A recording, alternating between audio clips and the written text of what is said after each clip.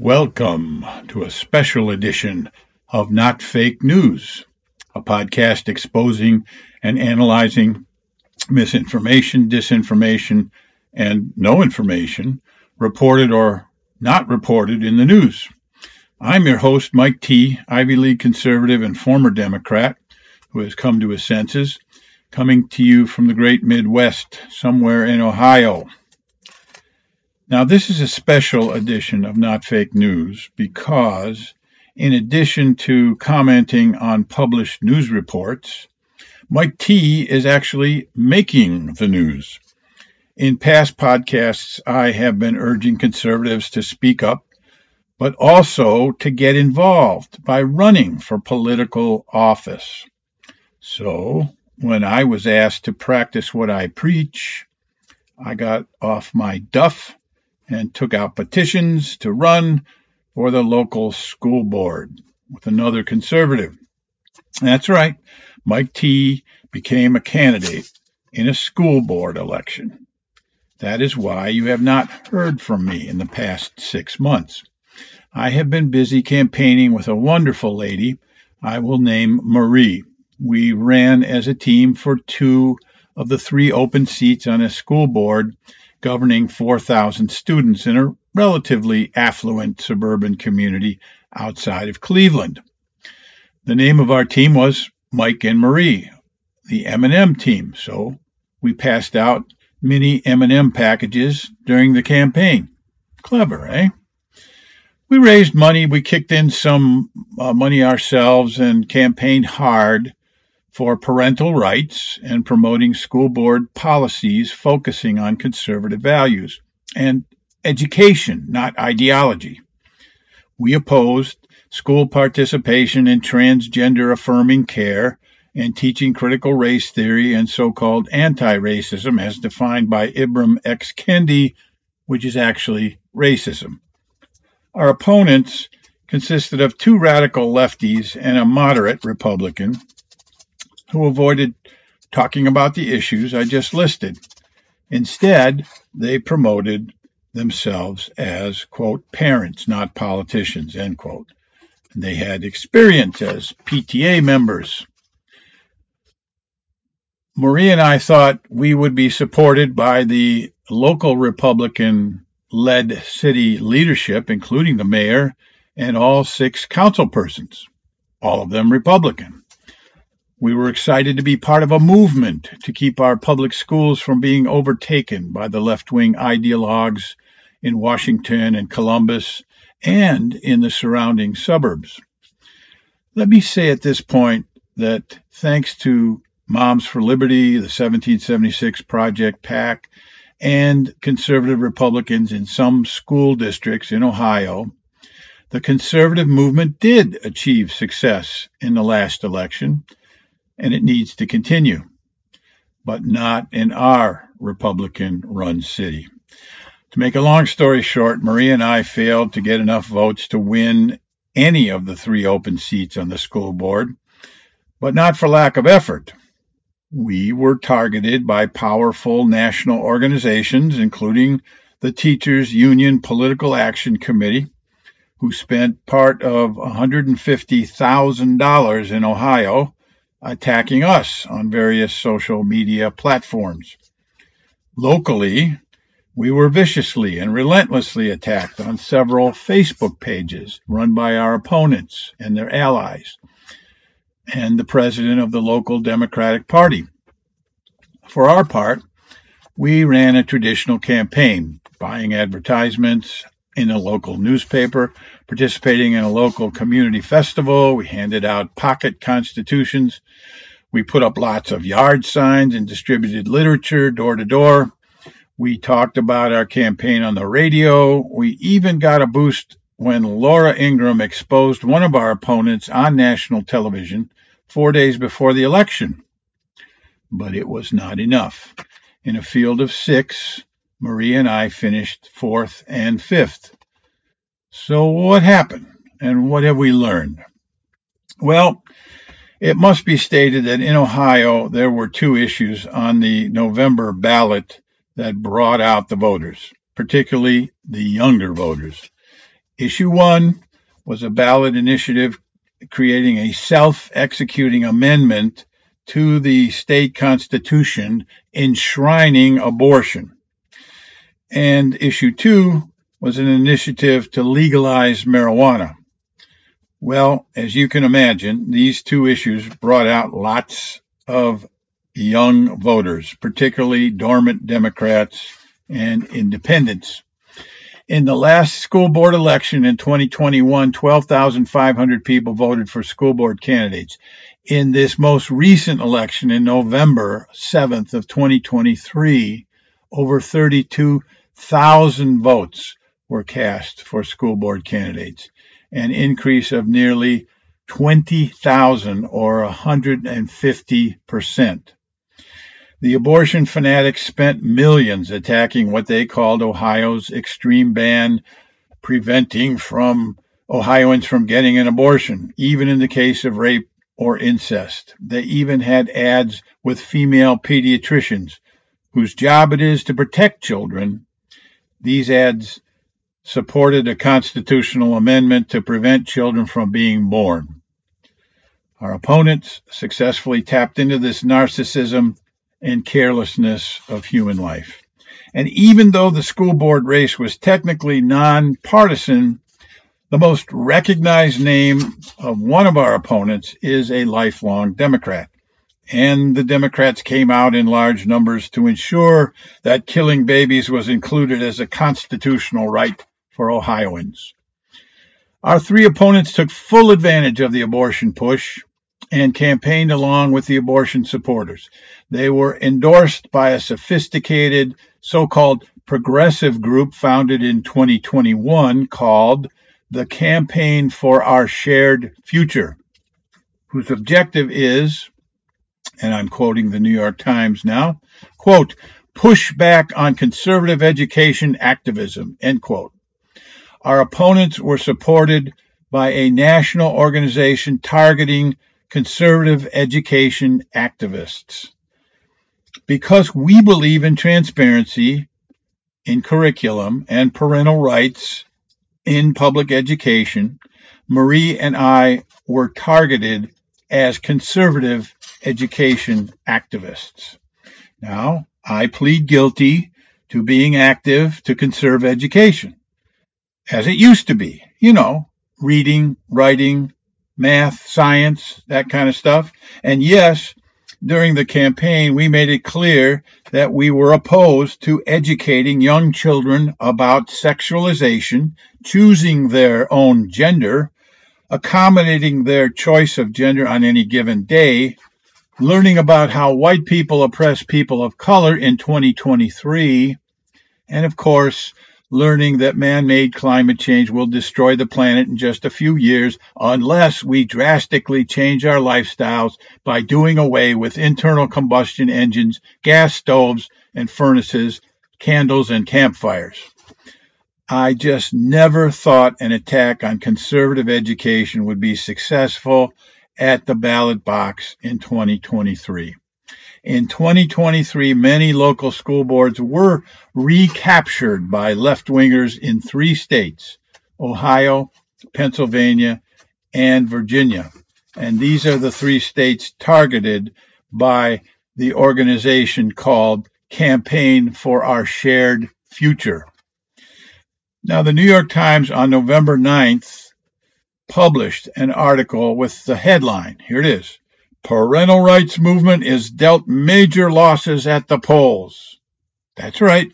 The New York Times is celebrating the defeat of parental rights and the defeat of conservative education activists like me and Marie, failing to become elected to school boards across the nation. Let that sink in for a moment. The New York Times is celebrating the loss of parental rights in education. I'm quoting the New York Times again. Quote, conservative activists for parental rights in education were dealt several high-profile losses in state and school board elections on Tuesday, November 7th, end quote. Yay! Parental rights were diminished. The power of the government union-controlled school was maintained. That's a cause for celebration. And I'll continue the quote. Quote, the results suggest limits to what Republicans had hoped would be a potent issue for them leading into the 2024 presidential race. How public schools address gender, sexuality, and race, end quote. Yay, full speed ahead on teaching gender identity, sex, and race in schools. This is what the kids need to compete against China. Choosing your sex and learning about politically correct pronouns and microaggressions. So in this past election, Maria and I were targeted by powerful national organizations because we took a conservative stand on educational issues. I guess there is not much we could do about that. But do you want to know the biggest disappointment about this election? It was that fellow Republicans were not on board with our conservative activist campaign. That's right. In my city, in Ohio, Republican leaders, the mayor and council persons at the top of the ballot, even those unopposed, they all refused, not all of them, most of them, refused to support our candidacies at the bottom of the ballot where school board candidates are positioned. By not supporting our conservative platform, our fellow Republicans, in effect, endorsed our opponent's radical left platform. Way to go, Republican leaders. Our education loss does not bode well for the Republican Party in 2024. The Republican Party has an identity crisis. What does it stand for? And so, I must ask why. Why did our fellow Republicans refuse to support us for school board and thereby help elect leftist Democrats? Well, let me start with the fact that two of the three of our opponents, including a far lefty, were registered as Republicans. This was a stunt to convince voters that their team was truly, quote, nonpartisan, end quote. You see, this has an appeal to independent voters who do not think that political party affiliation should be considered when deciding upon candidates for school board election. Our opponents misled voters into thinking that party politics should not pollute school board races because school boards have nothing to do with political party politics. Balderdash. You know, it's all about the kids and their best interest. This was the first of many lies they told. They also accused us of receiving, quote, dark money, end quote, from powerful right-wing interests, stopping short of labeling us as MAGA terrorists.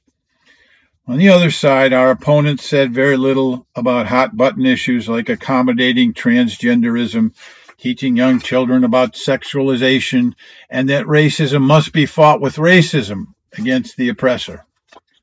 Like most Democrats, our opponents did not expose who they were or what they stand for. This strategy works well in an affluent bedroom community that prides itself on having a highly rated school system where voters simply do not believe that woke policies are just around the corner. So-called gender-affirming care, boys and girls bathrooms, pornographic novels in school libraries. None of that stuff will happen here in our school system. You just wait and see. Back to the lack of local Republican support. As I said before, ours is a community dominated by Republican office holders. The mayor and all 6 city council persons are Republicans. The only office not held by Republicans was the city council president. Our announcement to run for school board was enthusiastically received by the local Republican ward club. And based upon this response, Maria and I assumed we would receive unanimous support from our Republican leaders. We were wrong. Only 2 of the 7 Republican office holders endorsed us. 3 council members who were unopposed failed to endorse us. Now, endorsements are important in any election, but they are especially critical in school board races where the names of school board candidates are located last, at the very bottom of the ballot. At the top of the ballot was the Republican mayor, a former Democrat, who says he is a conservative. Maria and I met with him and asked him for his support. He refused to endorse us. Next was the Republican on the ballot for city council president, a sitting councilman. He did endorse us, but failed to run a serious campaign. And the person he handpicked to replace him was also not a serious candidate and dropped out of the race after the filing deadline, basically turning over the ward to a registered Democrat. None of the 3 unopposed Republicans who refused to endorse Maria and I gave us a reason. The one council person who had a nominal opponent also flat out refused to endorse us. So much for Republican solidarity. In contrast, the Democrat abortion-supporting machine was out in full force, especially pulling in young Democrats. Led by the Catholic Democrat City Council president, whose wife formerly worked for NARAL, National Abortion Rights Action League, the Democrats waged an aggressive get-out-the-vote campaign. The city council president's wife appeared to be managing our opponent's campaign on Election Day. As a result of the lack of local Republican support and aggressive support by the Democrat abortion machine, we got swamped. Maria finished 4th, I finished 5th out of 6 candidates. Under these circumstances, with the abortion issue on the ballot, perhaps full Republican support would not have made a difference in our school board race, but it sure would have been a lot closer, and maybe we would have acquired at least 1 seat on the school board, which would have produced a conservative majority. One of the local newspapers quoted the victorious Democrat school board member-elect as stating, quote, "While other candidates ran a national political campaign forgetting local culture, our campaign focused on our years of civic engagement with the community and schools while highlighting what school boards do instead of what a political party wants from them." The local reporter cited classroom culture wars erupting nationally over the past couple of years as a result of conservative activists representing a growing parental rights movement seeking to get public schools out of the transgender affirmation, sexualization, and racism teaching business, and to return teaching students how to read and write. Reaffirming parental rights in public education and putting up a firewall against woke ideologies was the sole purpose Maria and I ran for our local school board. We repeatedly emphasized that education is a fundamental parental right and responsibility, that parents do not share this right and responsibility as co-parents with school administrators and teachers. This is as local as it can get. Ironically, the problem is our local culture is saturated by a national political campaign put forth by so-called progressives in both parties to strip parents of their educational rights and responsibilities. Led by the Biden administration and the Department of Education, this anti-parental rights movement has infected local school board cultures everywhere and will result in a national divide where more and more affluent parents will eventually take their children out of the public school system. So, what are the lessons learned from the 2023 local school board race where conservative Republicans lost in a supposedly Republican town? Number 1, abortion rights are far more important than any school board issue. In 2023, in post-Roe USA, so-called abortion rights far outweigh right to life, even in a red state like Ohio, and even in a city led by Republicans. It is part of an ongoing degradation of our culture and Republican office holders will not stop it. Number two, there are too many local Republican leaders who are not conservative, who will not back liberty-loving conservative school board candidates, and who cannot be counted on to save our local cities and public schools. Perhaps the only way to save our republic is through private schools and homeschooling.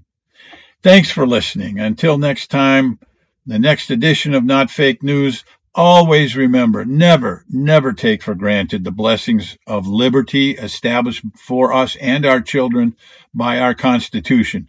Read it, learn it, defend it against the New York Times and other enemies of liberty. Fake news is real, it is dangerous, it is everywhere. Stay informed, be engaged.